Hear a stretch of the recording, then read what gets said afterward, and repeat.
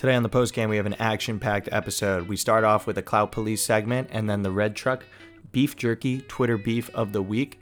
Get into some game recaps, not much to talk about there. We break down the Olympics with the sixes format and give our takes on that. And then we give our takes on the Inside Lacrosse First Team All-Americans. We wrap this all up with an awesome interview with Eamon McAnaney, get his background, and he also quickly previews the quarterfinal games that are upcoming for us. Hope you guys enjoy.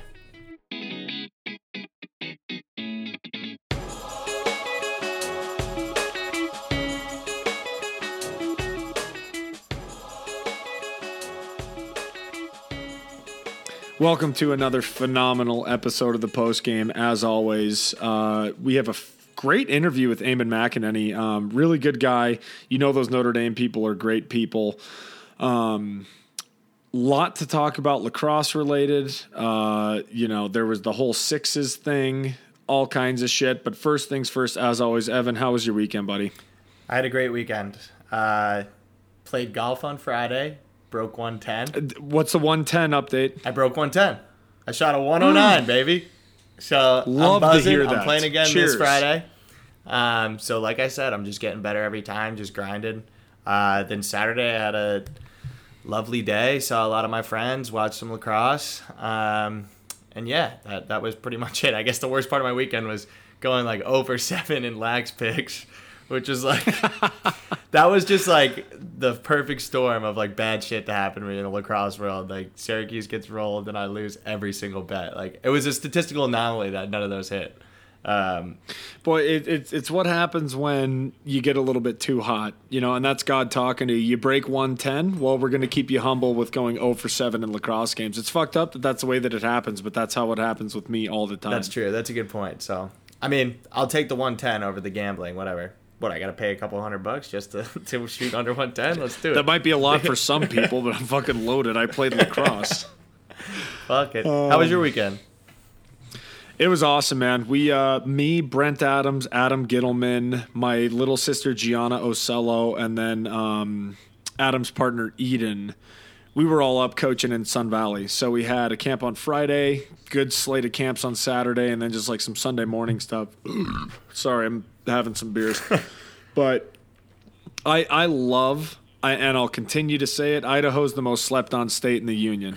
Beautiful mountains. Sun Valley is like what Vail was 50 years ago. Boise is what Denver was 20 years ago. So the lacrosse community is big enough where we're really excited. We just booked an Airbnb for 2 months. I don't know if we've announced that yet, but Clinic Sports is going to have a 2-month presence in Boise this summer. Brent Adams is going to be living there full time.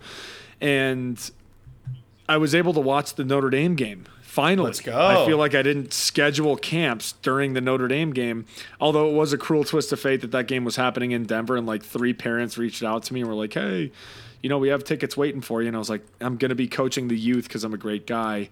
We'll dive into that game in a little bit. But no, I mean, being able to coach in an awesome spot like Sun Valley, it doesn't get much better. So It sounds great. That is a good weekend for the boys. Yeah, look at us. Are we buzzing again? Dude, I got to say. Don't let us get hot. Dude, we've said it before. Don't let us get hot. The freaking, recording on Tuesdays is the best decision we ever made. And I mean, the quality of product that we're providing to the fans. Why now, we started on Mondays was absurd. Stupid. I don't know who we thought we were. Oh, and the cherry on top, I'm right outside of my door. One of my best friends, Jamie Ikeda, my best friend in the world, actually. Not one of my best friends. Let me retract that. We're getting ready to go have some margaritas and some tacos after this. He's in town for work, flew in a day early. He's staying at our apartment. Life doesn't get any better. Great. So I am buzzing both off of life and off of the several beers I've had today. Fantastic.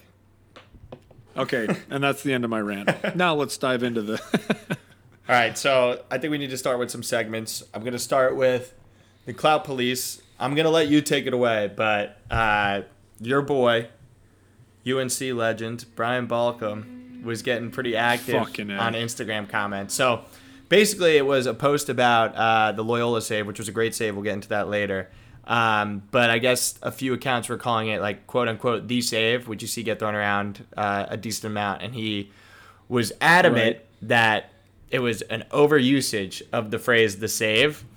And it seemed like he was talking about his own save in the national championship, which I don't know if you're familiar with, but basically he just got hit in the fupa. Yeah, in the balls. He basically gets hit in the balls.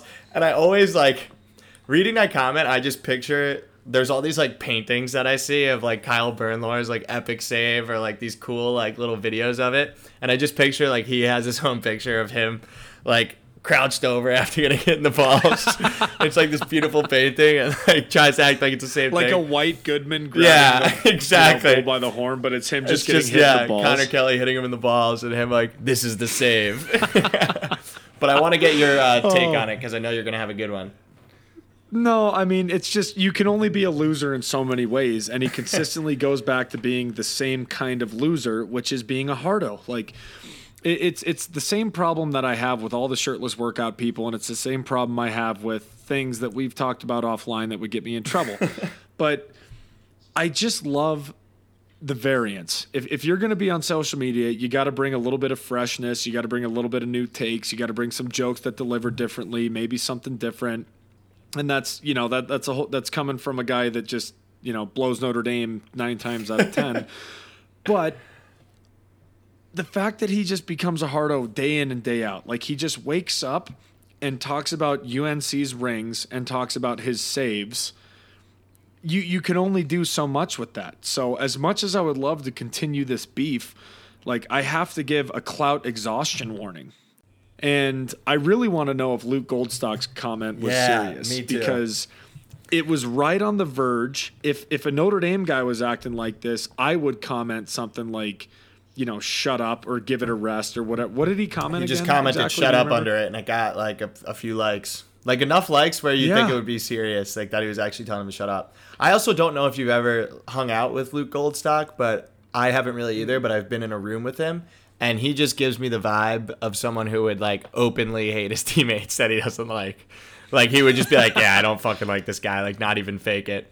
So I too, if anyone knows if that was a legitimate comment, him commenting shut up under that, let us know because that is a nice little, that could be a Twitter beef. I guess it'd be an Instagram beef, but that was interesting. I would love that, but it's he has his cake and he eats it too. He doesn't give a shit about me. He's writing on his rings, but somehow when I say hardo UNC goalie, he comes running to defend and do his rings. It's a worn out bit, and honestly, I don't know how much longer I can continue before I have to go find some fresh material. So for the Clout Police, Brian Balcom, you've been issued a serious warning as only pigeonholing yourself as being the hardo UNC goalie. Make it fresh, or we're just going to have to drop you from all of our bits and not include you in that clout that we give you. Because, goddamn, dude, I mean, pretty insufferable. So I like being buzzed on the podcast. It makes me a little bit more confident in talking my shit. You're flying. So I also saw a Red Truck Beef Jerky Twitter beef of the week that you actually quote tweeted. But it was like a UNC alum and a Rutgers alum going at it like on Twitter, like who was going to – first it was like who was going to win, but like someone had like a standard chirp about one or the other. But then it got like super personal, like about playing time. It seems like one kid had like a slew of knee injuries and the kid was like, can you even walk anymore? Like it got really, really fucking dark. I don't know if you had any comments on it. It was so aggressive, dude. Like, and I felt bad for the kid with the knee surgeries, but then I looked at his Twitter and noticed that he talks about the knee surgeries a lot. Like he always ties it back to like him tearing his ACL 3 times. So I was like, all right, I don't feel as bad for you, but I wanted to get your thoughts on that too, because I saw you comment on it, like, because someone said, like, who are you again, or something like that. No, so I loved it. And, the thing that I like about Twitter's algorithm is, like, if enough lacrosse people like it, it shows up in your feed regardless of if you follow any of these guys or not. So these guys are dusters. I got to imagine, like, and this is total speculation, 2007 players, and 2 of them, one from Rutgers, one from UNC. Again, I have no fucking clue if this is right, but this is just what I'm assuming. Is a UNC player and a Rutgers player from probably the same area were having like a nice little Twitter beef, and then a Rutgers guy just came in off of the top fucking rope. And they were trying to have nice little banter, and then this Rutgers guy comes in and goes like, I guess you had no fucking pride in your hometown. Like you tucked your tail between your legs and went to UNC like you're a scumbag, so you're not welcome in Jersey anymore. It was friendly banter, and then it got aggressive. Yeah, that's hilarious. So it was totally like it, and I have the thread up right now. This Mike Dell guy, he was like, "Happy Monday to at Rutgers guy. Just remembered why I didn't go to Rutgers, and it's him kissing the trophy." And the guy responded like, "I refuse to like this tweet. Haha.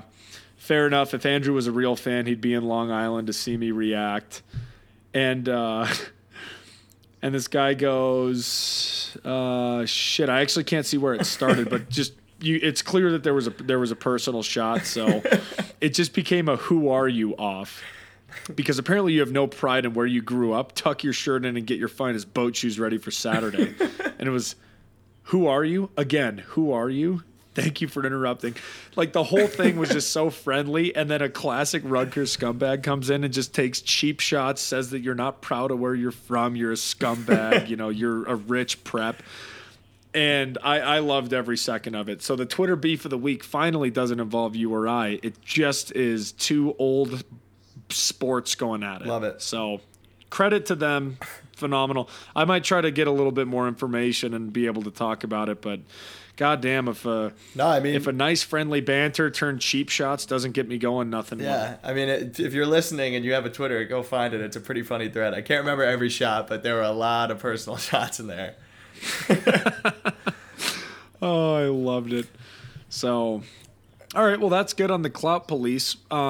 We do talk about the game recaps and get a little bit into the tournament with Eamon. So I feel like we have the liberty of just kind of cruising through and giving all of our hot takes. I actually had a couple players reach out to me and say, and by couple players I mean one, and by one player I mean Zach Courier. He was listening to the Larkin interview, and he was saying, I can't believe how blind. He said, take your blinders off. Of course, Georgetown was going to beat Syracuse. You guys are too ACC and just talking all of that shit.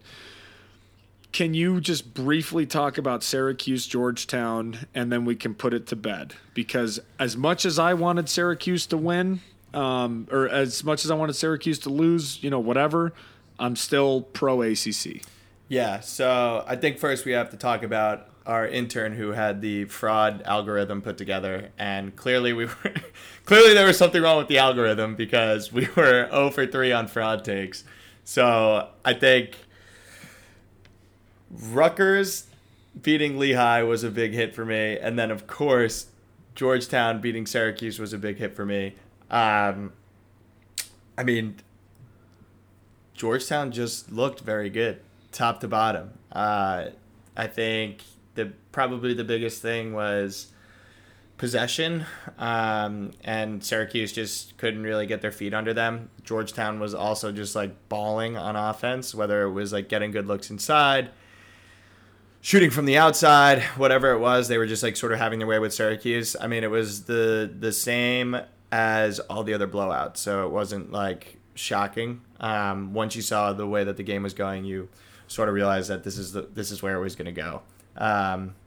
So I don't really have much else to say. I feel really bad for the seniors. I feel bad for specifically Steven, because I just feel like, I mean, they all play so hard, but just like watching him and knowing him on a personal level, probably better than, I know Varelo very well too, but knowing him on a personal level and talking about the game, fair. All the time, like I talk to him all the time about the team and stuff, and I know how much it meant to him. So it was tough to watch, but I can't say I'm like super shocked. I know I picked Syracuse, but like we all know that was kind of a, me being a douche kind of thing. Like they obviously weren't. Not you. They obviously weren't a team that showed that they were going to make a run, and I think it was just sort of more of the same. A lot of people are calling for change, and I think something definitely needs to change, but I'm not necessarily sure it's the coaching staff. But yeah, it hasn't only been this year. It's been a few years of some down years on the hill. So another disappointing end to the season. No, it's The silver lining too is like I don't know if it's me just getting old or me being that guy having a lot of season-ending losses under my belt, but everybody like texts me and they're like, "Oh my God, are you gonna shit on Syracuse on the pod tomorrow?" And I'm like, "No, like they're fucking kids still. I'd be much more comfortable shitting on like a pro player, but even then." The thing that always gets me is like everybody talking shit is gonna suffer a season-ending loss at some point in the next 2 years or so, and it's always like, okay, what did that team accomplish like outside?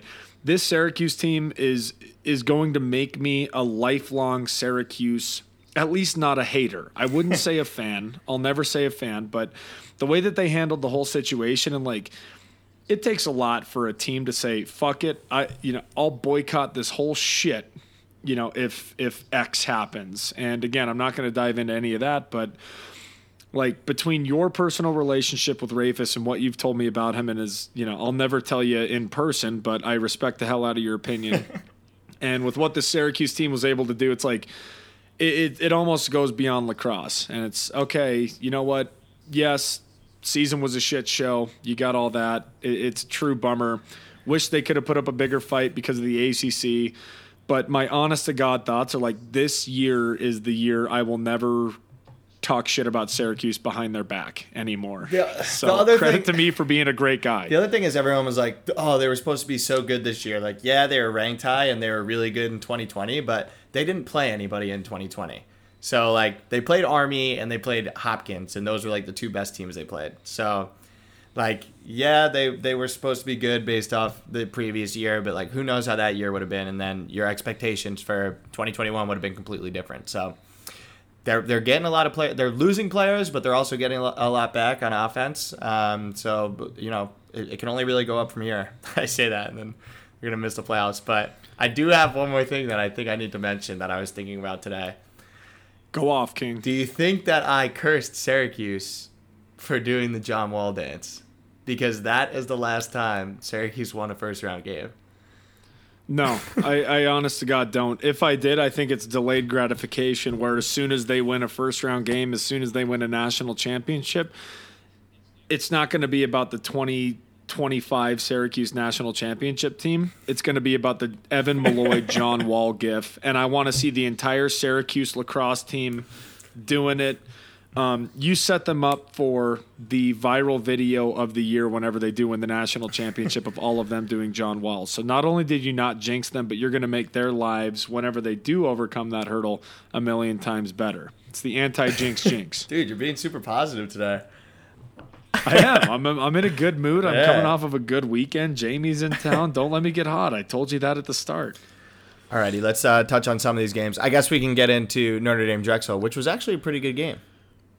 Really good game.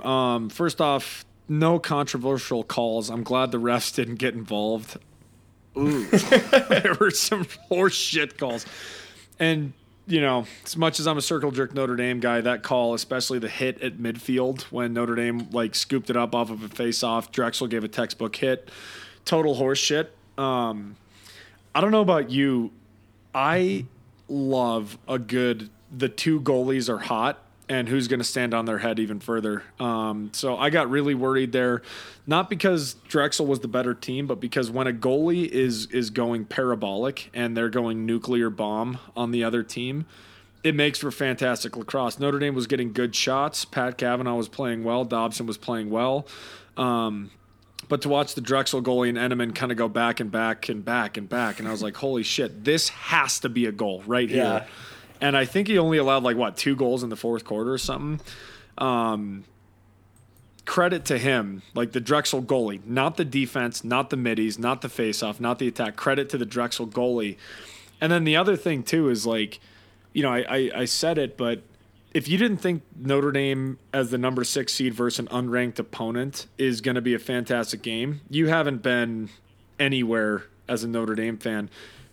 We were down against Detroit Mercy. We've been down against Towson. Every first round game is a shit show. So this is honestly just par for the course for me. Couldn't be less rattled. And now we get to go push Maryland's shit in. So, did you watch the UVA Bryant game?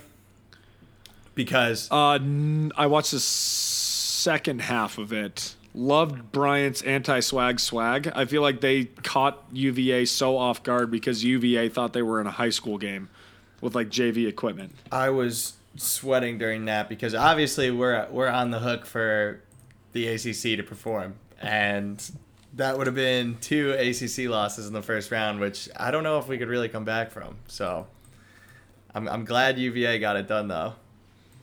Dude, thank God. I did not want to just reap ACC all year only to sow misery. Yeah. So credit to Virginia. By the way, to be clear, I'm completely just rooting for the ACC for now on. Like, I don't care if they're our biggest rivals, every team. Like, I'm full.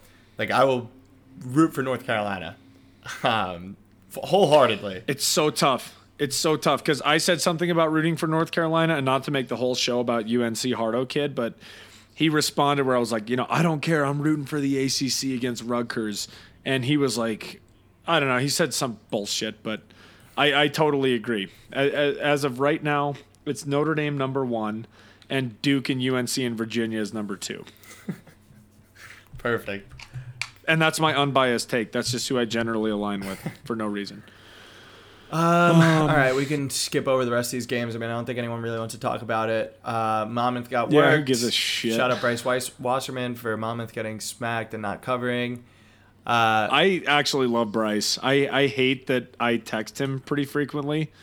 That whole podcast thing has like completely, not only did it change my mind, it made me rethink everybody who I hate currently. Where I'm if I hated Bryce at one point, holy shit, I need to rethink everyone, maybe. So credit to Bryce. Big fan of your work. I guess like the only game, I mean, Duke High Point, the one thing I'll say about that is Sowers went off. So if Jesus, dude, he's nasty. If he's going to play that way, look out. But I'm fingers crossed. I think it's going to be an all-ACC Final Four. Last game I want to touch on is obviously the instant classic of Denver Loyola. Did you catch this one? Caught. The bummer is I caught the first half of this game, but not the second half. So I don't know. I don't really have too many takes. Yeah, I kind of just watch Notre Dame and the ACC, and then don't give a fuck. I'm the worst. I'm one of the worst lacrosse fans that I know, but everything's okay. So everybody was talking about that save. I loved it. Whether it was a good shot or a good save, who really gives a shit? It was an iconic moment. And the worst part is everybody's talking about it like that was the save of the lacrosse year. And I'm like, neither of those teams were going to win the championship. So I feel like that was my initial reaction. It's like sick save, love the drama, love the pageantry. In the end, doesn't matter as much as other saves I've seen. Well, you don't know if they're not going to win the championship. What if Loyola gets going? Also, by the way, Loyola was my dark horse to start this year. Oh, that is and true. And look at them now. They're good. Aiden Olmstead, Kevin Lindley, number 13 in the midi, Peter Swindell or something. They can play. But I thought it was a cool story that the goalie got benched for senior day, which is like the toughest look ever. Yeah, and then ended up winning the playoff tough. game. But yeah, I mean, good for them. I felt really bad for the Denver kid because Alex Simmons is like pretty dirty, and he was making plays. He's so fun to watch. I don't know what year he is, but he is really fun to watch. I hope he's back next year. But yeah, I mean, I just felt terrible for him because right when he realized he got saved, he just like broke down and then was getting like consoled by his teammates, which is obviously tough to watch. But he was getting like ripped in the comments of all the videos. Like people were like, I can't believe he did that, blah, blah, blah. I think it was cocky for him to put it near side, but probably could have put it low and away. But I mean, whatever. It was just like, it was pretty much a lucky save is what it was. Like the goalie closed his eyes and got hit with the ball. There's not really like much the kid could do about that. Yeah, we might have to call that a Balkan if it's just a lucky save that you're going to clout yourself up on for the next 10 years. We'll see. We'll keep an eye on the Loyola goalie, his Instagram, and we'll throw him in clout jail if he starts talking about it too much. Absolutely. I feel like the only other thing that that really was announced is this sixes. I don't know. I would like to hear your thoughts on it first, but I certainly have my thoughts, so I'll kick it over to you. I think it's like the stupidest thing ever, and I'll tell you why. And I'm not just being a hater, but this is going to be like the best platform for, if this is like the whole plan is for this to be in the Olympics, like it's going to be the best platform to grow the game ever, and it's literally not the game. Like it's some weird hybrid between box and field that like makes no sense. You have somebody watch that in the Olympics and be like, oh, I like lacrosse, and then turn on a PLL game and it looks completely different. I think like the PLL has the right rules. It's the most exciting version of the game. Have that in the Olympics. Like why can't you get that in the Olympics? I don't really understand why sixes is okay, but the PLL isn't. Like it makes no sense to me. But a lot of people think that this is going to be great to grow the game. I honestly think the opposite. I think it's just going to cause more confusion. I saw one good like comparison, which I think is a little extreme, but someone like said if I watched rugby for the first time and loved it, and then someone showed me the NFL, I'd be like, what the hell is this? And it's not the same thing. And it is like a pretty good comparison. Like sixes is not field lacrosse, it's not box lacrosse. It's like some weird Frankenstein version of it that is probably really fun to play and really fun to watch, but it's not the game. So I feel like it's not going to grow the game. It's only going to make people more confused. It's more rules for a game that's always complained about with rules, and you know, I don't really understand this direction. I guess I'm a little more negative than you are. This is a bummer because I wish I could bring something new and be like pro sixes, but I can't. And the reason is exactly what I just was telling you is it's one step forward, two steps back. One step forward being, granted it's kind of a shitty step forward, but MLL fooled, so now there are only two leagues to talk about, because prior to this it was like, oh yeah, did you get traded from the Outlaws of the Redwoods? And I'm like, no, those are two different leagues. What about the Seals? And I'm like, well, A, I wasn't even really playing, but B, no, that's a whole different league. So like the conglomeration of this pro lacrosse where it's like, okay, all you have to do is know indoor, outdoor.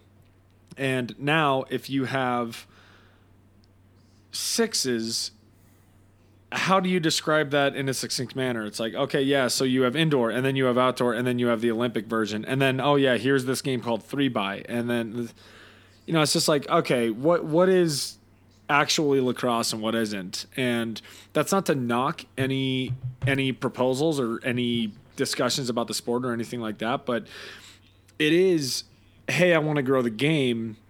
Well, how the fuck do you grow the game if you can't decide on what the game is, and that's not right. I know every lacrosse purist is going to be like, well, it's getting out there and it's playing and it's outdoor and it's indoor and it's, but it's not getting it out there because it's not the same no, thing. I'm like, yeah, no, I understand that, but the entire world needs to know what lacrosse is, and if the lacrosse community can't decide if that's box, if that's field, if that's sixes, if that's 3x, if that's chumash, if that's whatever the fuck variation of it. When I read about the sixes, I was like, this is closer to 3x than it is, the PLL. And 3x is something that you play when you're having a couple cocktails on the beach. I don't know. It just, I didn't understand why it couldn't just fucking be box lacrosse. If you're going to choose it, make it be box. If that's an inhibiting for cost, you're telling me the lacrosse fucking community can't fundraise to get every national team a couple $1,000 of equipment? Like, so it was frustrating, but if lacrosse in any capacity is going to the Olympics, it'll be the classic. Is that good for the game? Is it not? I'm legitimately torn on it. I would love to see people, hey, what the fuck is this new lacrosse sport? Because I watch figure skating once every 4 years and don't give a shit. But if people see someone at the Olympics holding a lacrosse stick, overall, great for the sport. If they watch the game and get invested and then try to follow it, they'll be like, what the fuck is going on here? So, you tell me. Only time will tell, but right now I'm just like, I would rather have it just be box lacrosse and let Canada clean up and win every gold medal for the next 20 years than have it be sixes and this middle ground and there's no face-off. So that if you get interested in lacrosse in the Olympics, there's at least a natural place to go to. Yeah, I mean, I think to your point, like short term, it'll probably be good because people, like, more people than there were will watch lacrosse because people are going to watch the Olympics and watch it. But at the end of the day, it's not the same sport. Also, like, people saying that this is how, like, the youth game should be. I saw fucking Jordy say that, and then someone else. That is the stupidest thing I've ever heard. You can't, why would you play sixes until you're 12 years old? It's not the game. Like, you could play, you said it best. You play with your fucking friends, and then, like, you have to play organized field lacrosse or organized box lacrosse. That's, like, how you either are going to go to college or make money in the sport. And, you know, it only starts younger and younger. So, like, I thought that was the worst fucking take. It's a completely different game than... Sixes might be a decent game if you end every practice with West Jenny. And then, hey, you know, instead of West Jenny, we'll do sixes. Right. That's what it is. Perfect. That's what it is. But it's not... Yeah. It's West Jenny. It's a glorified West Jenny. Youth lacrosse. I might have to text Jordy. Yeah, text him. Call him a bunch of names. Sick brag that I have his number. Fuck. God, I just sounded like an asshole. All right, last thing we got to touch on. Yeah, we have one final Well, we have to... We didn't talk about this before recording, but the All-Americans came out, so we obviously have to talk about that. Pat Cavanaugh should be higher. Dude, I actually think that that's sort of fair. Like, I think Pat Cavanaugh should had a better year than Michael Sowers. Like, I don't know who I think is a better player, like, at the end of the day, but Pat Cavanaugh had a better year than him, so I have no problem saying that. I do too. It kind of started off as a joke, but I was like, fucking look at it, fellas. All the Duke kids on the first team, like, are questionable. Your boy, JT Giles Harris, who you say isn't good every episode. And then Nakai Montgomery, whose game I love I love his game. He's electric to watch, but averages one goal a game in the ACC. I saw on Twitter. So that's exactly what I was thinking. Could you make the argument for Commodore Perry to slide into that first team? Who knows? He got robbed. Our boy, friend of the program. So I don't know. I honestly think I might put Schellenberger up there, but yeah, it's just I think there's a little. I think Inside Lacrosse was drinking the post-game tea and put some ACC bias on that first team. Yeah, I mean, it's just the impact that we're having on the sport. You know, we have to be careful about the words that we choose. They're going to cancel sixes from the Olympics. Fucking buzzed, yeah. All right, so cancel sixes because Nick and Evan said that. But I will say one of the things that really stuck out, too, is like the fact that Asher Nolting is only an honorable mention when he's been an absolute wagon. And he's from Colorado. I mean, shit. Who would you put in front? Anti-Colorado bias sickens me. Who would you put him in front of? I don't have the list in front of me, but name a couple names. Jared Bernhardt, Chris Gray, Michael Sowers, Pat Cavanaugh, Jake Caraway. Okay, not the first team. Jesus. Pat Cavanaugh, Jake Caraway, Brendan Nitrin. Brendan Nitrin. Done. Next. He's having a better year. Brendan Nitrin back Ryan Tierney, Logan Wisnauskas, and Stephen Rafis. Those are the people. Wisnauskas, get out of there. Sorry. Love you. You're done. That guy that you said earlier, done. All right. And get Nolting in there. Just because he plays for High Point doesn't mean that he needs to be honorable mention. So I think it does in a way, and that's kind of what we stand for with the ACC bias. So. Is what it is. Oh, also, final point. We forgot to mention in this Clout Police. Oh my God, they're doing a Chris Hogan documentary. We've already discussed that. They're making us pay $5 for it. Are you kidding? Are they really? It costs money. Yeah, it costs money to watch the Hogan interview, which brings me to a very important question. Undrafted with Chris Hogan. God help the 7 teams that didn't take him. Is Evan Malloy going to be paying $5 to watch that? No, I'm not paying. Nope, me neither. Okay, done. We can end on that. Although, I know what people probably will pay for is undrafted on myself and Dylan Malloy. So maybe we get that going. Dude. But, I mean, do we have to do an investigative documentary on that? I think, there might be time. We have to. Yeah. If nothing else, I would just love to. I would pay $5 for a T-shirt with your face that just said undrafted. All right, I'll make them. Jamie, what are you doing? All right, perfect. Well, I feel like that's a good wrap up to the episode. Is that neither of us? We might have to boycott the episode and funnel all of that $5 to the Evan Malloy PLL Relief Fund. But I can only support so many charity causes. Sorry, Jamie's over here distracting me. What is he doing over there? Does he want to come on? We lost our rhythm. I'm actually in his guest bedroom. which is our guest bedroom. What's up, Jamie? So he can't hear you. He didn't seem didn't seem that excited to see me, honestly. It's okay.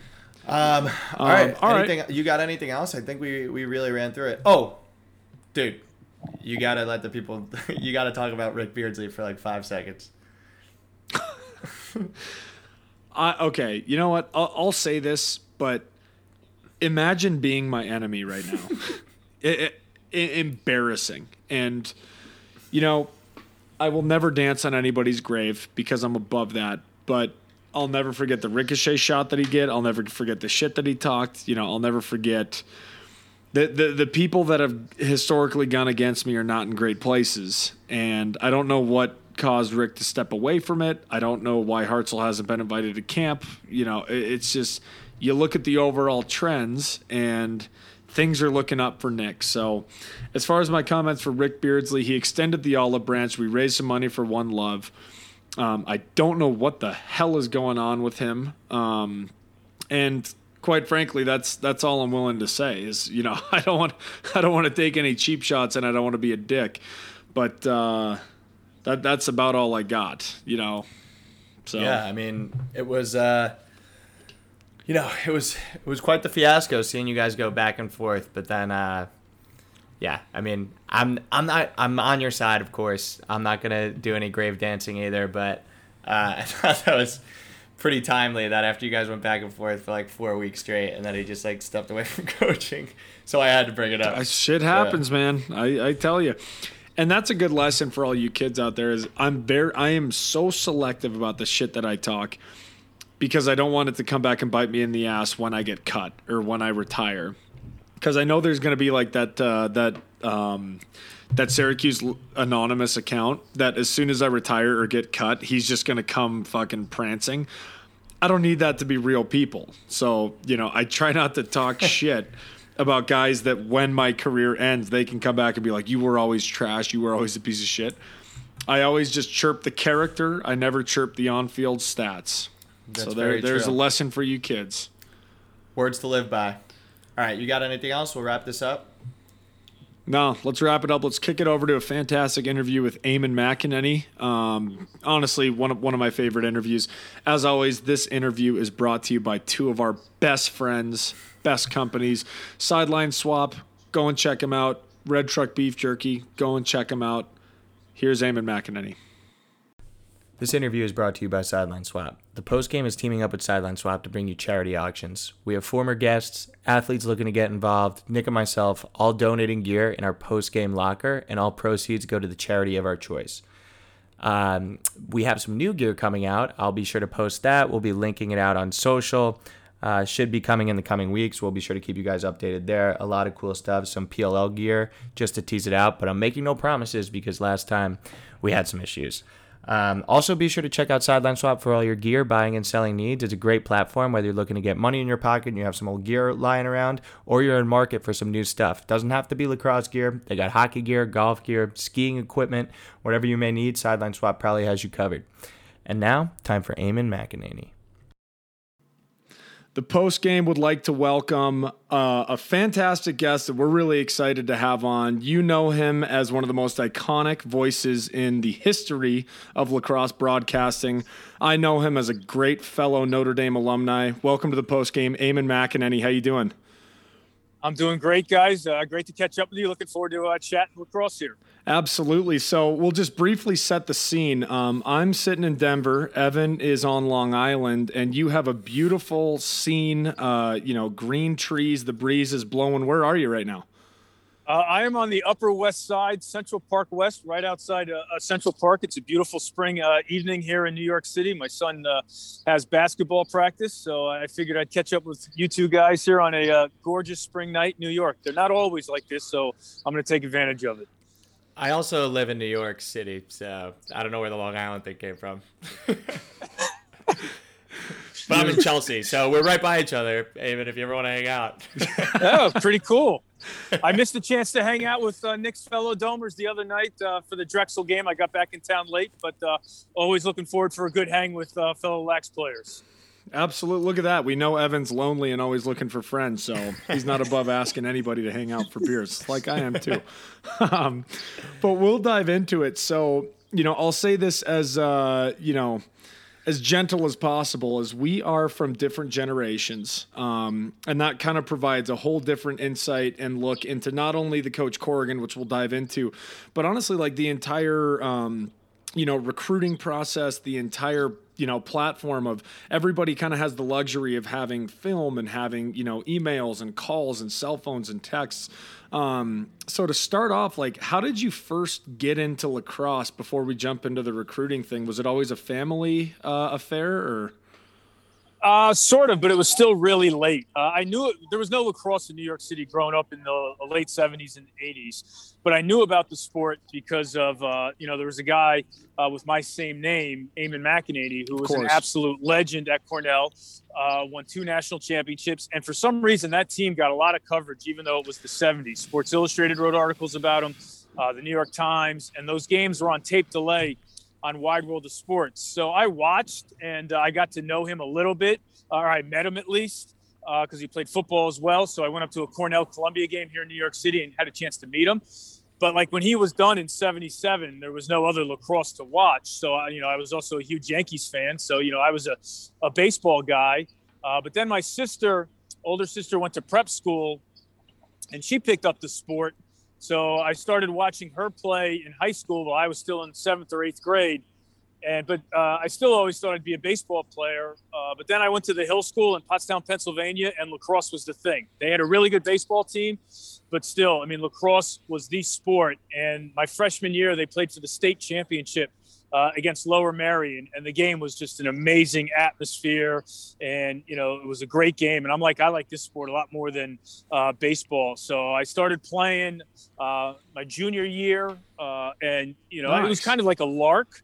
But, JV lacrosse, in all honesty, was the greatest athletic experience I've ever had. You're learning something new. The coach was great.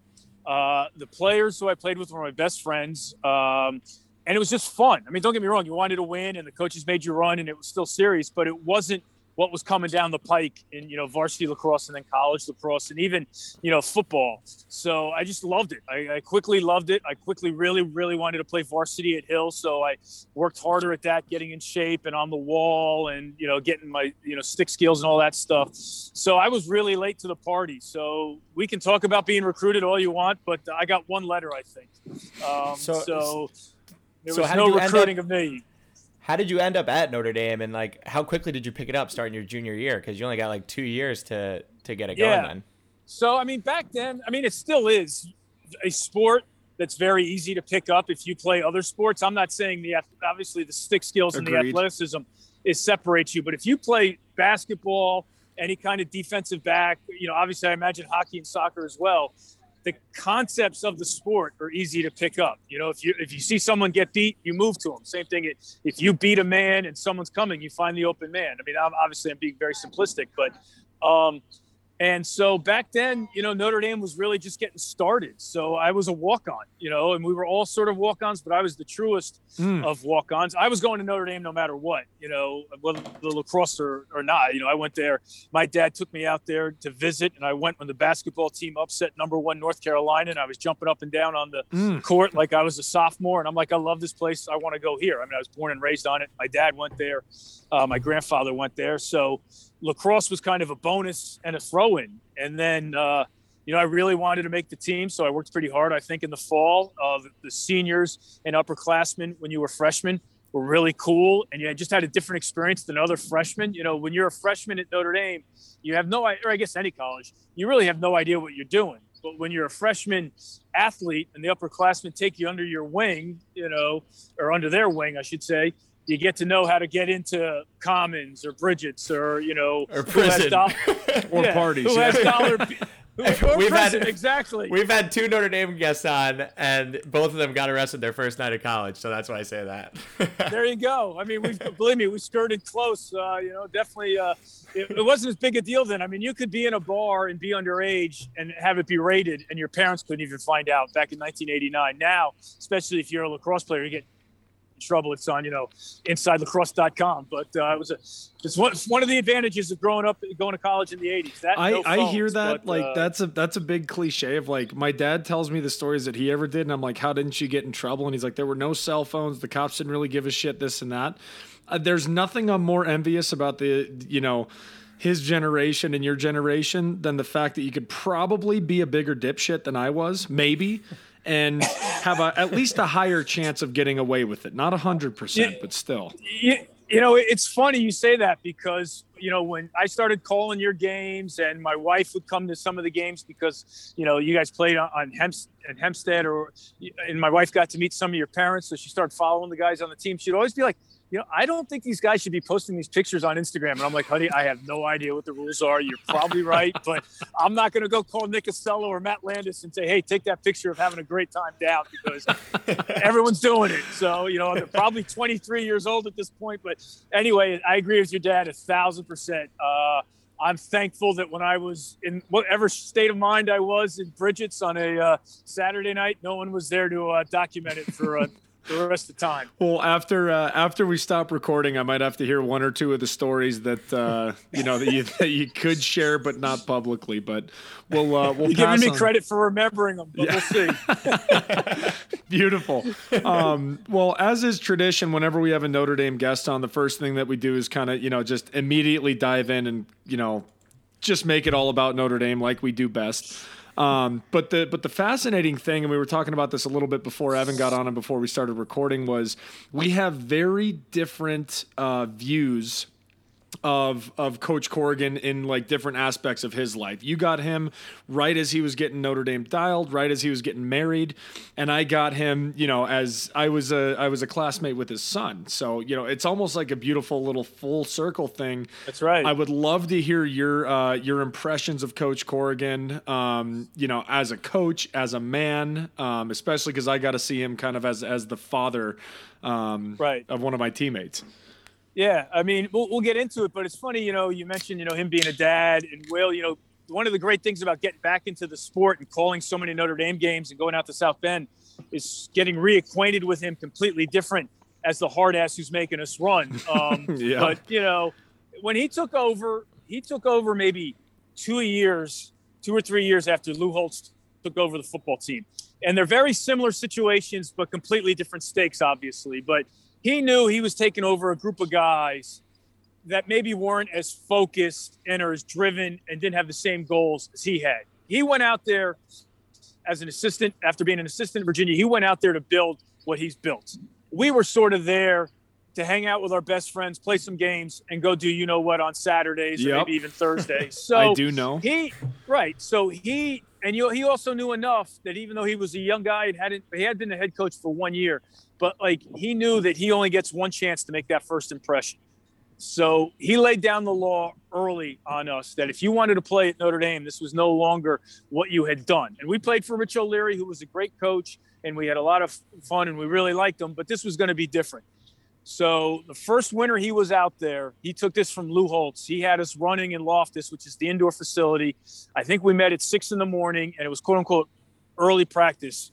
There was no practice. The sticks and balls were not brought out. It was pure running and lifting, and definitely it was not successful unless someone was bent over and throwing up. And it was 2 or 3 times a week, and it was completely designed to see who wants to stick around, because we only did it that 1 year. And, it was funny, he always rationalized, it's only 6:15. I'm not keeping you that long. And once you're up, you guys should have no problem going to practice. I'm like, yeah, coach, that sounds great on paper, but we're done here at 8. My first class isn't until 10. I'm going to sleep for maybe the next 8 hours. Once you guys know in college, once you put your head on that pillow, if you have a free hour, you're not rallying for 10 o'clock class. Over. So you lose a few days. Exactly. So, but again, to your question, what was he like? He was going to lay down the law, and, he wanted to take us, that program, to what he had in mind. And we didn't really see that vision because we were morons and we were 19. So, he worked us hard and he was demanding, but you learned a lot. I also learned, he said every action has its consequences. And as you get older, that's on you. And, he was right. When you're 18 or 19, mommy and daddy are always sort of there to help you out. When you're 23 and 24, that's on you. And we weren't 20, I'm just saying. So like we did some stupid stuff and we got in trouble, and he would either make us run or do community service. So it was no longer, a free ride. And, he wasn't going to let us treat it like it was intramurals. And not that that's how we treated it, but, he was going to make it feel like a big time Division I program. And by the end of it, when we were in the NCAA tournament my junior year, we could see it on the rise, and you could see the talent getting better. And it wasn't that much longer after we were gone that he won an NCAA tournament game. Boy, some things change and some things just don't. Yeah. They just stay the same. Sounds the same. Nothing I hated more than being held accountable to my own actions. So glad to hear that he started that all the way back then, and it wasn't anything personal. So you touched on the playoff appearance that you guys had. What was like campus like? And I know right now, like nowadays, everybody gets super into the lacrosse program, and you have great attendance. So was campus similar when you guys made that playoff game, or was it still all about football? Because I know that was the glory days of the football team. We got no fans. It was complete. Yeah, I mean, we got our friends. I remember one time we got blown out. Our friends were there, and they had such a good time. Like them dancing was you could hear them making more noise than the game. We had a couple of big games. I remember one beautiful day we played Ohio State, and coach got a DJ, for warm-ups, and he did some marketing. Yeah, and it was like perfect. It was, how I don't know what it's like at Syracuse. It doesn't really matter with the dome, but like at Notre Dame, you're gonna maybe in the spring get 2 nice Saturdays. Because, the lacrosse, what I'm saying? The spring ends so quickly, but you're going to get maybe those 2 nice days. And we got a decent crowd, but for the most part, lacrosse did not draw. It was not like now where you're getting 4 or 5 into our lotto or that Carolina game when you had people hanging off trees. So, we had a couple of good games inside Loftus, but still, also though, you got to remember lacrosse in the Midwest wasn't a big deal. There weren't that many high schools playing it. I mean, I did a game out in South Bend, who knows, where I walked from the bookstore, which is on one end of campus, really sort of the entrance to campus, and our Lotta is about a half mile away. And through that parking lot, you'd walk by these tailgaters, and it was all these high schools from Michigan or Indiana or Illinois who were at the game. And when I mean tailgaters, they were just there with their parents. They weren't doing anything wrong. But I'm just saying, like, they were making this pilgrimage to our Lotta in South Bend to see the Irish play. There was none of that in 1987. There was like maybe 3, I mean, I'm being exaggerating, but maybe 3 or 4 high schools that, played lacrosse at all in the Midwest. Yeah. Well, and that's what I loved about kind of like, I don't think there's anything really to brag about going to college in Indiana about in general. But it was awesome to see, like, if you're a high school player in Indiana or, kind of like the boonies of Ohio or kind of one of those surrounding areas that's a general desert, it is kind of a sick draw. And like in the same way that, if you're on the East Coast, you have these slew of teams. If you're on the West Coast, you're probably going to be like an Oregon fan or like an MCLA fan a Utah fan or like an MCLA Oregon fan. If you're, I grew up idolizing Denver and wanting to play for Denver. So I always just thought that as Notre Dame's program grew and as we kind of, Corrigan did a fantastic job, there were those marquee games where he would talk to 20 or 30 high school coaches, and then all of a sudden you just have a shitload of high school players that are screaming and loving it and making it, quite frankly, a pretty hostile environment. So I tell you, to pick up on that thought, as a viewer, I did not call the game. I watched it. I've seen the highlights. The Carolina game that Notre Dame wins in overtime, that Carolina never should have let get away. The crazy ending with the hit in Kavanaugh where Notre Dame, I think, was man up for 10 minutes. Yep, Evan, you idiot. Evan Connell, not you. That crazy ending. But you see that scene of people running on the field, and it's not just Notre Dame students. It's just kids, from all over the Midwest. I think that's part of what he's built there more than the trips to the Final Four and the ACC championships, that, sort of community of lacrosse in the Midwest. It's just an amazing scene, for me, who was out there in, the late 80s, but just in general for the sport, what he's been able to create. And, you talk about the fact that he'll talk, he's created a relationship with those coaches. I remember when the quarterfinals were at Indianapolis, he made a point in the fall to make sure everyone knew about it and did clinics across the Midwest. So he has done a tremendous job, and it obviously helps to play big games and get Syracuse out there and get Maryland out there and Carolina and Duke. So, it's just been sort of amazing to see the sport grow in that area. Well, and it's funny, whenever we had the coaches clinics, he would invite coaches from all across the area to give them, insight into what Notre Dame lacrosse was doing, how you structure film, how you structure practice. And we all loved the idea on the surface level. But son of a bitch, if those weren't the hardest 2 days of practice, where he would go above and beyond, and he's like, if you want to be serious, you got to run these fuckers into the ground. And we just knew, we just saw the line of high school Indiana coaches, and we were like, oh my God, we're so screwed this practice. So the guy coaches 11-year-olds. Yeah.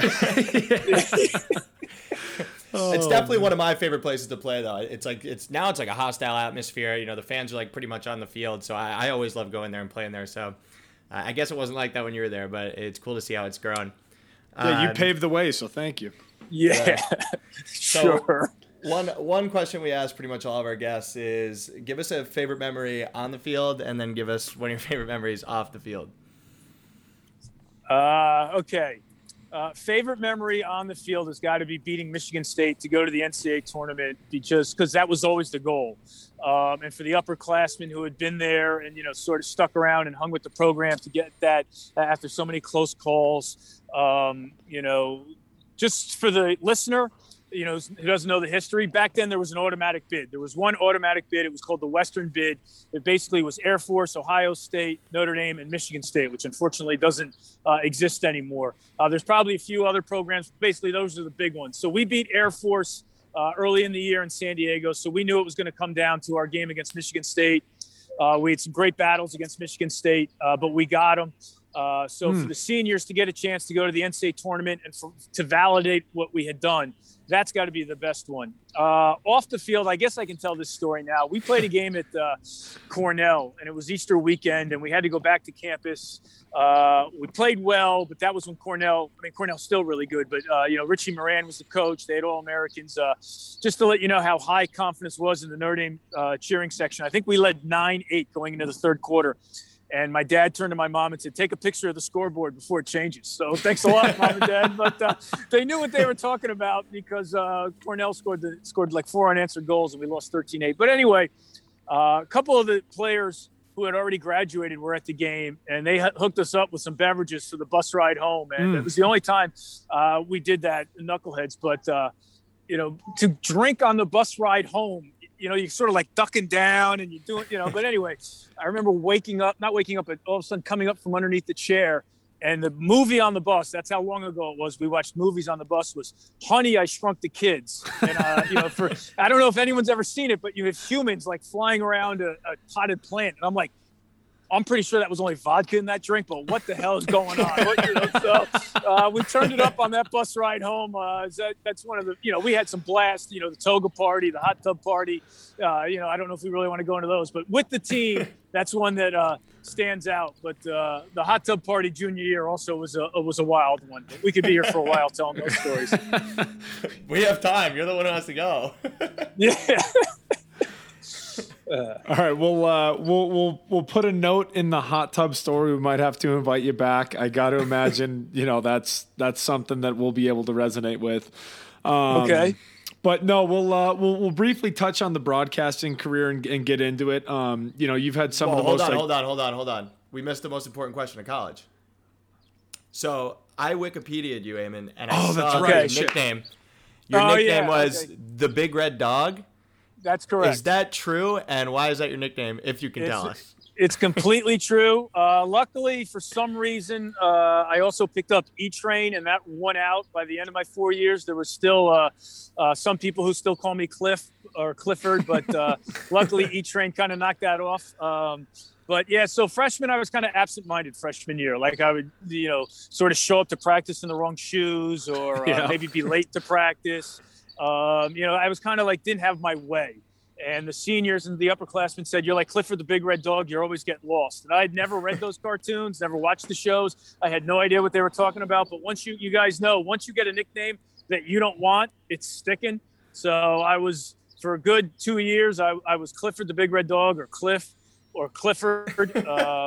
So that was kind of, because I just sort of was absent-minded freshman year. And my junior year, we had a recruit. I forget his name, but he was a great kid. Played at Penn Charter. Unfortunately, we didn't land him. I think he went to Virginia. I don't know what he was thinking, but I showed this kid a great time. I mean, this kid had a blast. And at the end of the weekend, he introduces me to his parents, and he said, "Mom and Dad, this is my host, Clifford Eamon." I was like, wait, who? What? But that's how good a time he had. But yeah, no, it stuck. And I don't know how it got to Wikipedia, but I appreciate you bringing it up 30 years later. Good. Well, we're going to call you that for the rest of the episode. Yeah, it's fine. You're not the only person. I go back to hang out at Notre Dame now in games and see people who I haven't seen in 30 years. And, they call me that. And I'm like, oh, my goodness, I guess I got to answer that for another 48 hours. But all good. Great times. Oh, beauty. That's a good one. Well, shit. I mean, honestly, that was better than a lot of the answers that I was, kind of mulling through my head. I was like, Clifford the Big Red Dog. I was like, it's probably something super messed up. So if it was just you being absent-minded, that's as harmless as it could be. Yes. So... beauty, but no, let's get into the broadcasting career a little bit. Obviously, you've been kind of, the voice of some of the most iconic moments, but, I feel like that's not your first job when you start. How did you get your first job as kind of the play-by-play guy, eventually becoming, kind of one of the guys that when I think of clips, I always think of, your voice screaming at the top of your lungs and getting all fired up about it. But how'd it start? Yeah, I mean, it was not a straight path at all. I mean, I always thought when I got into my first jobs out of college were all production, that's just behind the scenes. Because when I was at Notre Dame, I did not do enough on air. I didn't do on the radio. I didn't call games. I wasn't the most focused person in the world, but I was also playing, varsity sport. So I didn't really have all the time in the world. So I kind of had to go behind the scenes. But then in 1999, I said, I really want to be on air. And I always thought I'd be on the desk as sort of a studio host, which is kind of the job I have now. But when you start that late, you kind of have to be willing to do anything and everything. And I picked up some jobs locally here in New York with MSG as a sideline reporter for high school basketball and lacrosse and football games. They picked up lacrosse as a spring sport. So I was able to go into being an analyst at that at the high school level. So that gave me a tape that I could send to ESPNU. And I knew enough people because I'd worked at ESPN before that I was always peppering people at ESPN. Hey, give me a shot. So I get a call from a coordinating producer and said, from down in Charlotte, ESPNU, and said, hey, look, we're going to use you on some of our lacrosse broadcasts this spring. And I'm like, yes. But first, are you available this weekend to call wrestling? Like, oh, what? Yeah, so we need a play-by-play announcer for Army wrestling. And the only reason they wanted to use me was because Army's an hour away from Manhattan at West Point. So they didn't have to put me in a hotel. They didn't have to fly me. And it really wasn't a big priority because it was a one-off. They don't do a lot of wrestling. So, of course, I say, yes, I know wrestling. I can be there. I mean, maybe I know that a takedown is 2 points. But, I mean, this was not Macho Man Savage coming off the top rope. So, But I survived. I got carried by the analyst. I knew everyone's names. It was not a disaster. So I get a call the next week. We want you to be a sideline reporter for the Inside Lacrosse Face-Off Classic down in Baltimore. And again, I start pumping my fist. Yes, it was the first year they did it. Syracuse against Virginia, Princeton against Hopkins. I'm the sideline reporter with Quentin Dave Ryan. So that was my ESPN News. Yeah, so it was pumped. It was great games. You're on, and it's what you wanted. Now, so I was fine with that. I was more than content at that point to be a sideline reporter. The only problem was they don't use a sideline reporter for a lot of lacrosse games. So their job, they knew I did analyst work for high school. They're like, do you want to be an analyst for college games? So again, you never turn down a job. I said, yeah, sure. That was completely different than high school. The sport moves so much faster, obviously, at the collegiate level than high school that my head was spinning. I knew everyone's names. My first game was Hofstra at Hopkins when Hopkins was the defending champion with Rabel and Pizer and Jesse Schwartzman. So it was a great game, but I think Seth Tierney still holds it against me that I completely missed a crease call that should have gone against Hopkins for a goal. But I was not a great analyst. But luckily enough, that year of the NCAA tournament, there was a lightning delay at Duke. So the play-by-play announcer who was going to call both the Duke and Carolina game had to leave that game and go to the Carolina game because you could do that. You get from Duke to Chapel Hill. So when the Duke game resumed, they made me do play-by-play because the play-by-play guy wasn't there. So I'm kind of just calling it. I lose track of years. But so that's how my first play-by-play announcing went. And they thought I did a good job. So they're like, do you want to do more? I'm like, sure. So it kind of ebbed and flowed to where before I became the actual guy. But the biggest break for me was that Carter Blackburn, who was supposed to be their guy for lacrosse, didn't really want it. He was a great announcer, don't get me wrong, and he knew lacrosse because he was a Cuse guy, but he really wanted to do more baseball. So they said, all right, I think this is 2010. It was 2010. All right, Carter, we got McAnaney waiting in the wings. We'll let you go do baseball. I get to call McAnaney, Eamon, you want to call the quarterfinals this year because Carter doesn't want to do it. I'm like, awesome. Yes. Hell yeah, this is what Carter. I want to do. Yeah, great. Go do baseball, Carter. So that was kind of it. So 2010 and 2011, I did a whole bunch of play-by-play. I didn't do the finals that year because they had Sean McDonough, who obviously is a legend and did a great job. But by 2012, I was their main guy, and I got to do, I think, 4 or 5 championship games. But it all kind of just started by keep banging on the door and getting lucky here and there. Love that. That's awesome. I didn't expect it to be that, that sort of trajectory. I thought it'd be like kind of straight edge, but it sounds like you went through the ringer there.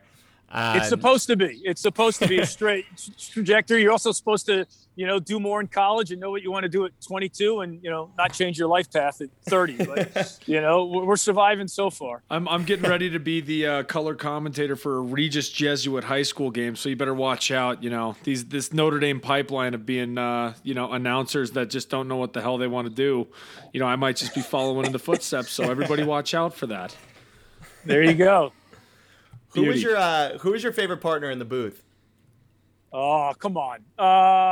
I get along with all of them. I mean, look, that's the great thing about the sport of lacrosse. Everyone, is low key and is kind of, low maintenance. So, but I will tell you, because I knew this question was coming, there was nothing more enjoyable in my broadcasting career than calling MLL New York Long Island Lizard games with Paul Carcaterra. It was so low key, and Carc and I get along so well. Mm-hmm. But we like had respect for that league and all the talent, and we love that league. But it just is so laid back that we just kind of treated it like we were 2 old guys sitting on a porch, or 2 guys at the barbershop, and it was just a blast, And I don't know, like there's a game. The MLL, you guys both played in it, so is not the most organized game. Most Thanks, organized. That's generous for Evan, but yeah. Right. But also, like especially the early games when they have no idea who's showing up because guys are still coaching. They don't know if the draft picks are showing up. Yeah. They don't know if guys are still playing in the NLL. Like, so we get our rosters, and I forget what team it was. But, 77 is Garrett Billings. And this kid, Garrett Billings, who played at Virginia, goes coast to coast. And I'm like, Billings still has it. Billings, he's not giving it up. Billings scores. And Clark goes, because he really knew a lot more, because Garrett Billings was on the 06 Virginia team. I didn't call a whole lot of games. I knew the name and I knew who he was, but I didn't know his running style. Clark goes, that is an amazing play, but that is not Garrett Billings, because there's no way Garrett Billings is running coast to coast. So sure enough, it wasn't. And I'm like, that was the most fun I've ever had calling lacrosse, was those Lizard games with Clark. But, I get along with him great. Ryan Boyle, who I didn't know very well until we started calling games, an amazing, great guy to hang out with. One time I brought my son, who was probably at the time 8. So he had a long weekend from school. So we decided to make a weekend out of it because Princeton's not that far away from me. So we went down to Princeton Friday night, went out to dinner in Princeton, bring him to the game. And all of a sudden, out of nowhere, my 8-year-old son wants to call the game. So he literally hops right in between me and Boyle and starts doing play-by-play. And I'm like, I can't spank him in the press box at Princeton. That's going to get me in trouble, right? And Ryan was so cool about it that any other guy, a lot of other people would not be that cool about. But that is something that will always stick out as well, because he was so cool about it. And we didn't miss a beat on the broadcast. But, great partners in lacrosse. But certainly doing those MLL games with Clark is something I always enjoyed. That's almost like a all-star list of guys I'd love to go to a dive bar with, is you and Kark, and just chop it up about lacrosse stories. So, God damn, we'd keep you entertained for a while, because we've had some. Absolutely. Kind of a follow-up question is, do you have a best Quint Kesnick story? Because him and I sometimes go back and forth on Twitter, and, it's pretty harmless stuff. He's a guy I'd give a big bear hug to if I saw him, and I have no problem chirping him on Twitter the very next day. Yeah, I loved working with Quint. Quint is definitely a lot more laser focused than Clark in a way. I mean, they both really take it seriously, so don't get me wrong there. But Quint's a guy who could sit down with Nick Ocello and say, "So how'd you get ready for that Fiesta Bowl? What was it like being a walk?" Like he would pepper you with 20 to 30 questions, even though it had nothing to do with what we was going to do, for that game. Like if he ever bumped into the strength and conditioning coach, we knew we were toast because he was going to ask him 30 questions about, what's the best way to squat? I'm like, come on, man, we got to get to this.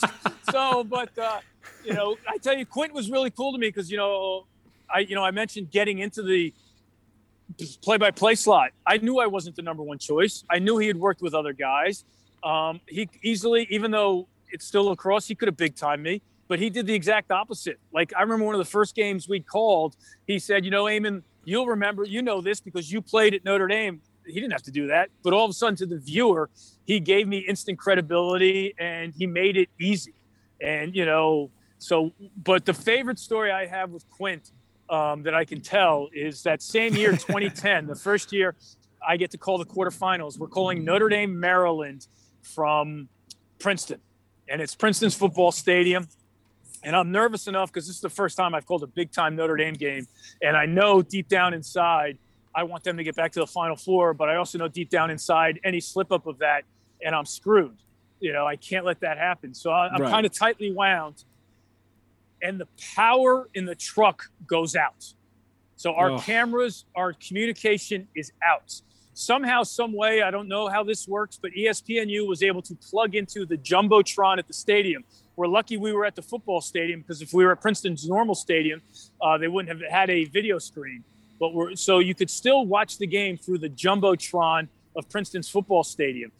But somehow we get a message to call this phone number. So I called this number, which was Charlotte, ESPNU's main number, on my cell phone, and they patched me through so that somehow, some way, and this is before Zooms, obviously, because it's 11 years ago, I'm calling the game through my phone.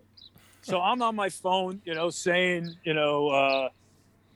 whoever, Zach Brenneman shoots, save, Catalino, save, Rogers, whatever. So I hand my phone to Quint. Yes, I hand my phone to Quint so that he can be the analyst, right? And we're going back and forth, handing the phone. Finally, someone gets a hold of us and say, "Hey, rocket scientists, have Quint call in on his own phone." But, the two rock star lacrosse players couldn't figure out that, two phones are better than one. But that's sort of my favorite Quint memory because a quarterfinal game, we handled it kind of well. And, we were just, but we were also just complete morons who couldn't figure out to call it.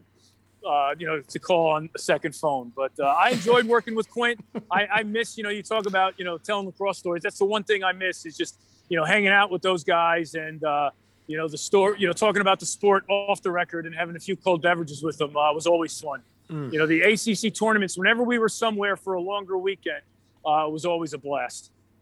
What was your favorite ACC tournament and why was it 2016? I lose track of the years, but the one where Syracuse pulled off that, I guess it was the first one in Philly where Notre Dame pulls one out of its tush against Maryland. Maybe I'm getting my years confused, but Notre Dame goes in on the bubble and pulls one out. Great check by Eppel. Yep. Jack Neer goes coast to coast, gets it to Kavanaugh.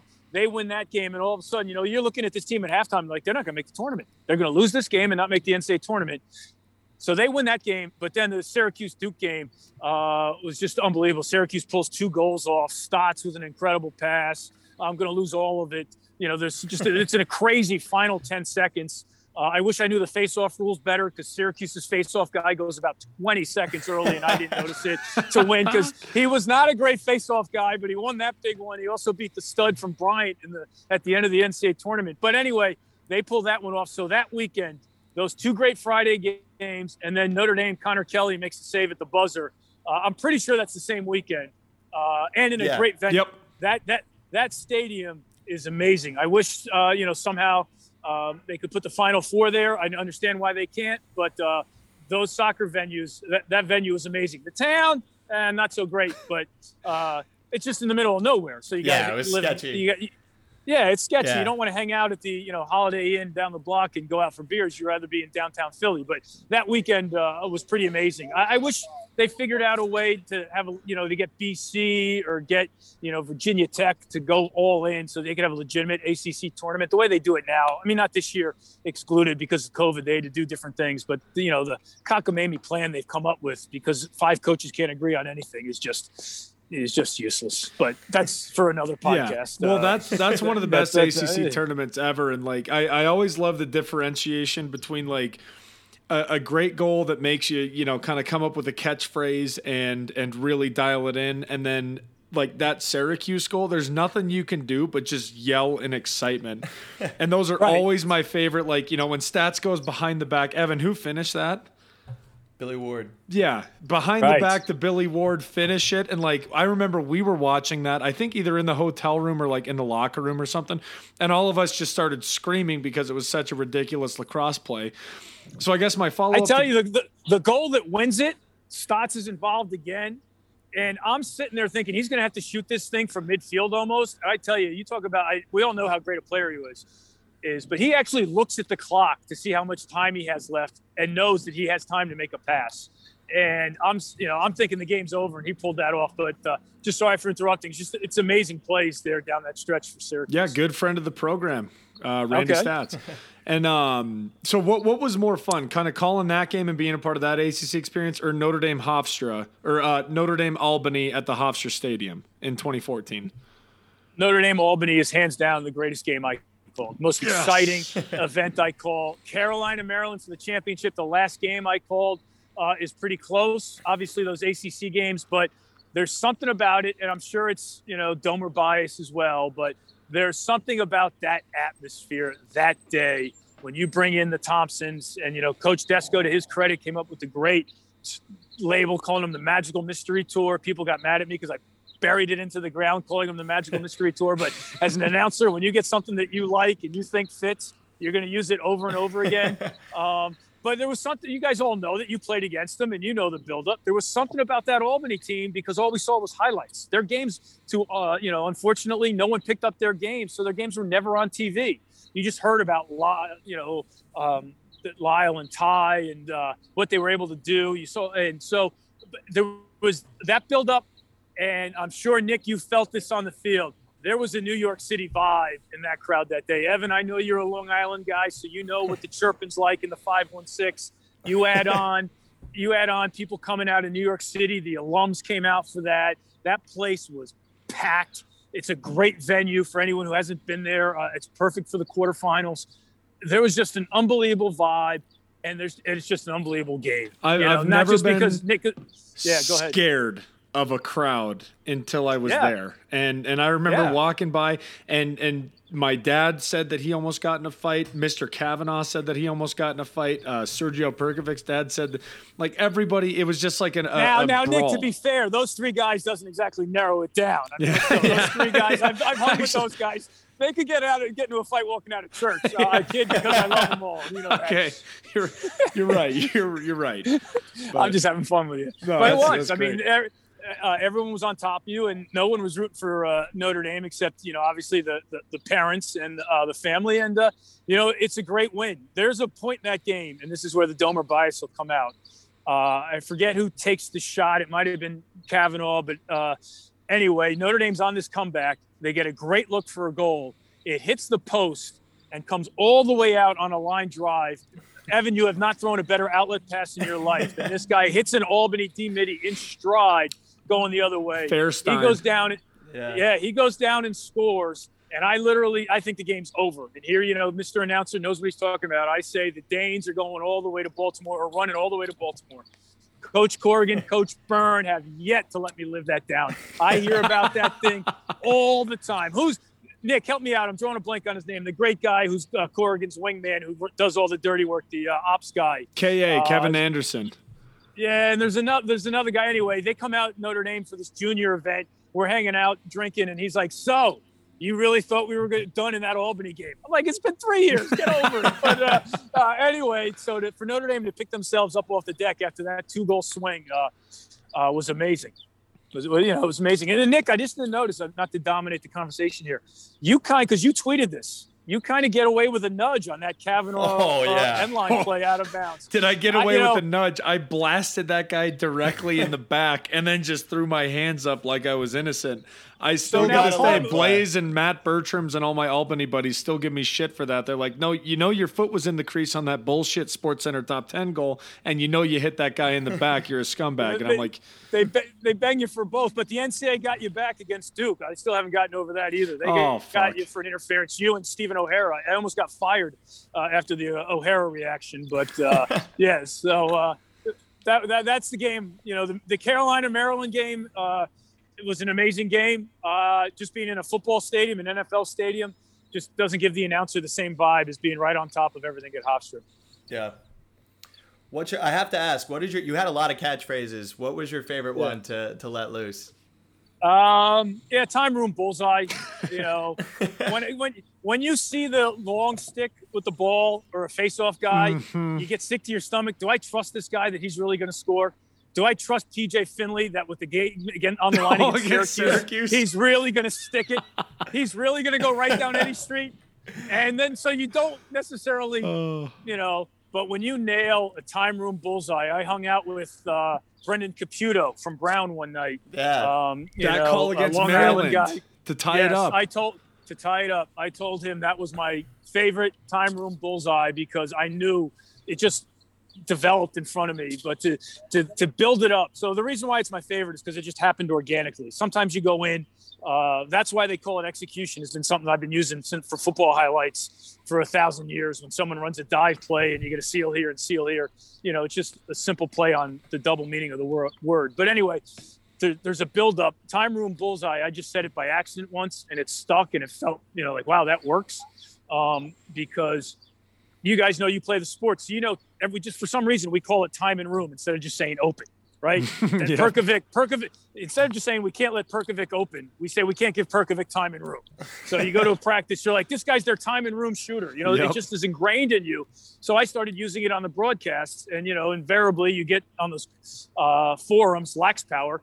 Why does he say time and room? Why can't he just say it's open? So me being the New Yorker, once I know it tweaks someone, I'm going to use it more and more. So I go, time, room, bullseye, it's stuck. And, the worst is when they shoot it wide. Time, room, wide. So, you had some time room saves for sure. There's definitely. You would yell save. You would yell save louder than you yell bullseye sometimes. Sometimes, yeah, because, it'd definitely be a stopper or a shocker. I usually try to save them. There are definitely some times when if you haven't used it yet and you're in the fourth quarter, you're like, I got to break it out now. But, you try to have your scouting reports down and know who the guys are. So. All right. Real quick, we want to move on to the quarterfinals that are coming up this weekend and get you back into the analysis. So just like sort of rapid fire, going to run through the games. First one off, who do you have for UNC Rutgers? And give us like your quick takeaways for that game.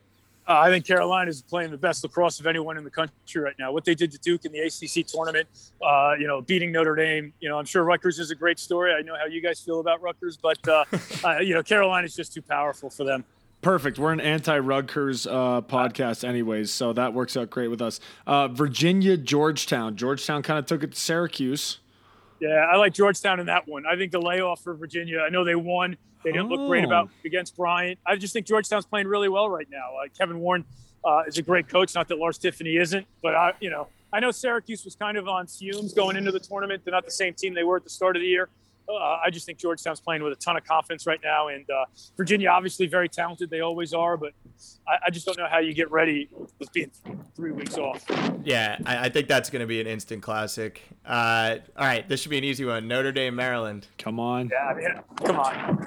Look, I don't know how they're going to do it. Maryland's great. Tillman's a great coach. And I have tons of respect for Maryland. I haven't seen a lot of them this year because, why would you watch another conference in the ACC? I just threw that out there for Nick, for the ACC bias. But, look, I just think Notre Dame's going to find a way. We've gotten our bad tournament game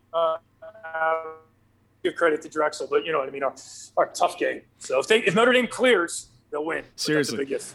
All right, last one. Loyola Duke. Loyola, great kick save against Denver to save themselves. I would love for Loyola to win because Aiden Olmstead is the son of a former teammate from Notre Dame, John Olmstead. I just think Duke's too powerful. I mean, there's a reason why everyone thought they would win every game by 10 goals, and we saw it in the first round. Sowers is a different level. So if he can get going with the freshman from Long Island, whose name escapes me right now, they're going to be, they're just tough to beat. They just got it at every level. Got it. And then we know that you're wrapping up right now. Looks like you're going to get on the subway. So we'll just kind of leave it off with, we know that you work and do some great stuff with City Lax. We just wanted to give you the floor to talk about your partnership with them and what City Lax means for the sport. Yeah, I mean, look, I grew up in New York when there was no lacrosse, and the sport has done everything for me. So it's a way to give back and also, create opportunities for the sport to open up doors for other people who normally can't get a chance to play. We all know how expensive the sport is to play and how sort of that's what I was fearing. It seems like he's cutting out. He's getting on the subway. No worries. But, if I were to pick up where he left off and if he cuts back in, I'll shut the hell up. But he does some fantastic work with City Lax. And like he was just saying, is they do a fantastic job. One of the biggest hurdles is the financial costs associated, and City Lax does some fantastic stuff in lacrosse to provide it, to really combat that, make it a more diverse, make it a more inclusive sport. And, we'll reach out to Eamon and work on a statement that we can push out on social. But, no, man, it's been fantastic. Eamon, legend of the game. I'm just looking at his frozen face on the Zoom right now. And yeah, I think we got to end it there. I mean, he just cut out. Thank you, Eamon. That was great. I'm pissed we didn't get to say bye to him, but I couldn't stop talking to him. Oh, he's coming back. Here he comes. I feel like I did a good job of picking up where he left his shout out off, though. You did a great job. Let's see if he gets back in here. I hope. Or not. I hope that I can just send him that clip and be like, hey, Eamon, how'd I do 1 to 10? And he gives me a 15. And then I'm working at ESPN instead of Miles Jones, who I'm going to give a lot of shit to at camp. Oh, he was back for a second. Back for a quick second. Eamon, I was just picking up where you left off as far as the giving a big shout out to City Lax. If you want to wrap that up in a much more succinct way that I can, we'll let you get on your way. All right, this is the best end to an interview we'll ever have. So with that being said, I'll hit stop and pause on the record, and we will get back into the rest of the episode. Thank you to Eamon McAnaney. What a guy. I mean, not only did we have the Notre Dame connection, but that's a guy that you want to grab a beer with and hear about his stories within the lacrosse community. So huge shout out. Thank you for being candid. We know you had to rush right there, but we'll be putting out some stuff about his partnership with City Lax in New York. Just a fantastic guy. But either way, thank you for tuning in for another episode. We really appreciate your support. If you want to support us even further, go ahead and log on to Sideline Swap, start buying a bunch of shit up. If you want to support us even further than that, go to redtruckbeefjerky.com, redtruckbeefjerky.com. Use promo code postgame15, and that stuff all gets tracked back. And hopefully we have some good news upcoming about all kinds of fun stuff. But like and subscribe and do all that shit. So either way, this has been a great episode. I am buzzed, and I will promise to be this buzzed next week. Later.